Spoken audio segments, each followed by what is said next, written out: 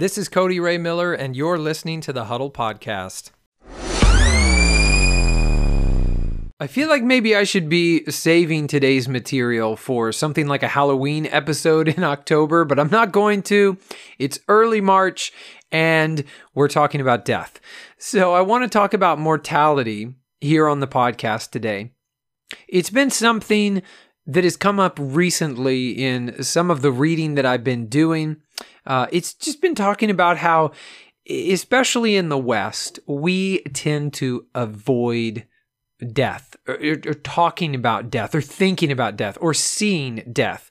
Like, yeah, we see it in the movies and we see it on TV, but when it comes right down to it, actually being confronted with our mortality is not something that most of us are comfortable with.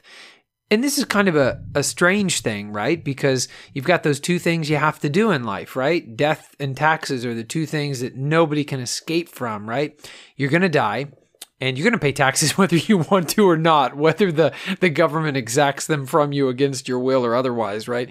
So it's going to happen. But, I've been thinking a lot about this recently, and I want to encourage you to consider your own mortality and see what lessons are there for you. I think that at every stage in life, we can learn new and different lessons from particular introspective exercises. And so I think depending on where you are at in life, a meditation on death will produce a different result for you than it will for me, than it will for somebody else. And it doesn't just have to do with your age. It doesn't just have to do with, where you're at in your life. But I think it just has to do with everything, like who you are and your circumstances and your past and your present and what you're looking, forward to in the future. I think for everybody it's going to be different, but that's kind of the beauty of meditating on something like death. And yes, I use that word sincerely, the beauty of meditating on death.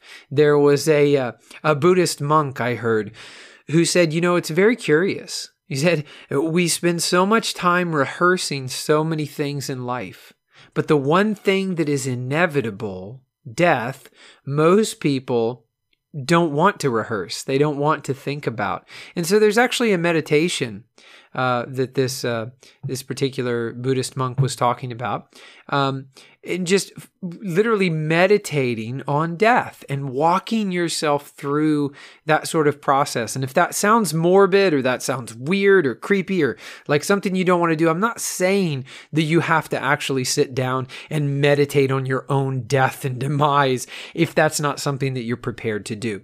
But here's basically the end of the story, the bottom line, okay? You are going to die. You're not going to be here forever. And the really weird thing is that we just have no idea when our time is up. I guess it's been almost 6 years now. It will be 6 years. It's been about 5.5 years since my brother-in-law passed away. And he was 29 years old. He was really just days away from his 30th birthday. And he died of a heart attack. He was overweight. He wasn't watching what he was eating, but he had recently started turning over a new leaf because he'd been to the doctor and the doctor said, hey, you're pre-diabetic. This is bad for your heart. It's bad for your joints. It's bad for your liver. It's bad for everything. And so he'd started drinking more water. He'd started walking, exercising more. He had committed to not consuming, fast food like he had in the past. And then he went unconscious in the shower and just never woke up. And man, I got to tell you, that's one of the weirdest experiences in my entire life, because when my sister called me and told me what happened, and, that an ambulance was on the way, but that I should get over there, I went over there and I was fully convinced that I was, going to spend the night in the hospital with my brother-in-law, who was really more like a brother to me, and was my best friend. and I just thought, we're going to get through this, we're going to get past this, and we're going to laugh about it later. But that didn't happen. Paramedics got there, and they couldn't get his heart going again, and they tried, and then they were asking us, like, what was he taking? What was he on? As if he, was a drug user, which was really funny because knowing him, that was like the last thing that would have been going on. And so, through that experience, I had to confront the fact that we really just don't know when our time is up. And I think by meditating on this, spending some time thinking about it at least, we really see two things. First, we see that our time here is an unknown. It's an unknown factor. And so we need to live our lives in such a way that we're basically prepared to leave at any moment. In other words, if you were to leave this earth in the next 5 minutes, what would you leave behind? What sort of legacy? What would you be in the middle of doing? Like, who would you be? Who are you being right now if your life were to suddenly end? And then I think it also causes us to think more long-term about our legacy because, again, the same thing applies. We don't know if we have another 5 minutes or if we have another, 50 years. Like, we don't know. And so thinking not only about that short term, like what if our life, what if your life was to end right now, but thinking about what you're spending your time doing, supposing that you had a lot of time left. I think both of these things can really put our lives into focus. And when we talk, it's really trendy to talk about like work-life balance. And when we talk about that, I find that a meditation on death is the best method for really evaluating our work-life balance. Like, are we doing this thing called life in a way that we are pleased, we are satisfied, that best serves those that we love and care about in our lives? That's my hope for everyone. That's my hope for you, is that you leave a legacy behind, that no matter how much time you have here on this earth, that you live your life in such a way that when you're gone, supposing you were somehow able to look back on your life, and perhaps you are, that you would be satisfied. I mean, you might not be thrilled with the amount of time that you have. I think most of us would say we'd all want a little more time for the most part. But you'd be satisfied with what you did, taking what you had, you did your best. You accomplished what you could have, the most that you could have to your own satisfaction if you were able to look back on your life in that way. And so I encourage you and I challenge you not to be afraid of death and thinking about death. And one final story, as I wrap up this podcast today, but when I was 7, we found out that I had this genetic mutation. It had affected my heart. And, basically I needed heart surgery right away, but they had to schedule it and they had to actually get the surgeon, to line everything up. And I mean, I know that the cardiologist, my parents told me later, the cardiologist basically was like, hey, you need to watch him because he needed this surgery like yesterday.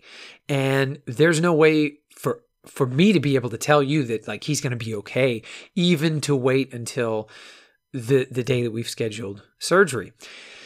And so at a very young age, I was confronted with the fact that I was going to die at some point, and I didn't know when that was going to be. And I kind of wondered if it was going to be really early on in my life. And I asked my dad if I was going to die. Like, I was worried about it. Like, I was thinking about it. And this is not something that 7-year-olds normally think about, but I was, I guess, somehow able to process at least some of, if not most of the weight of my situation.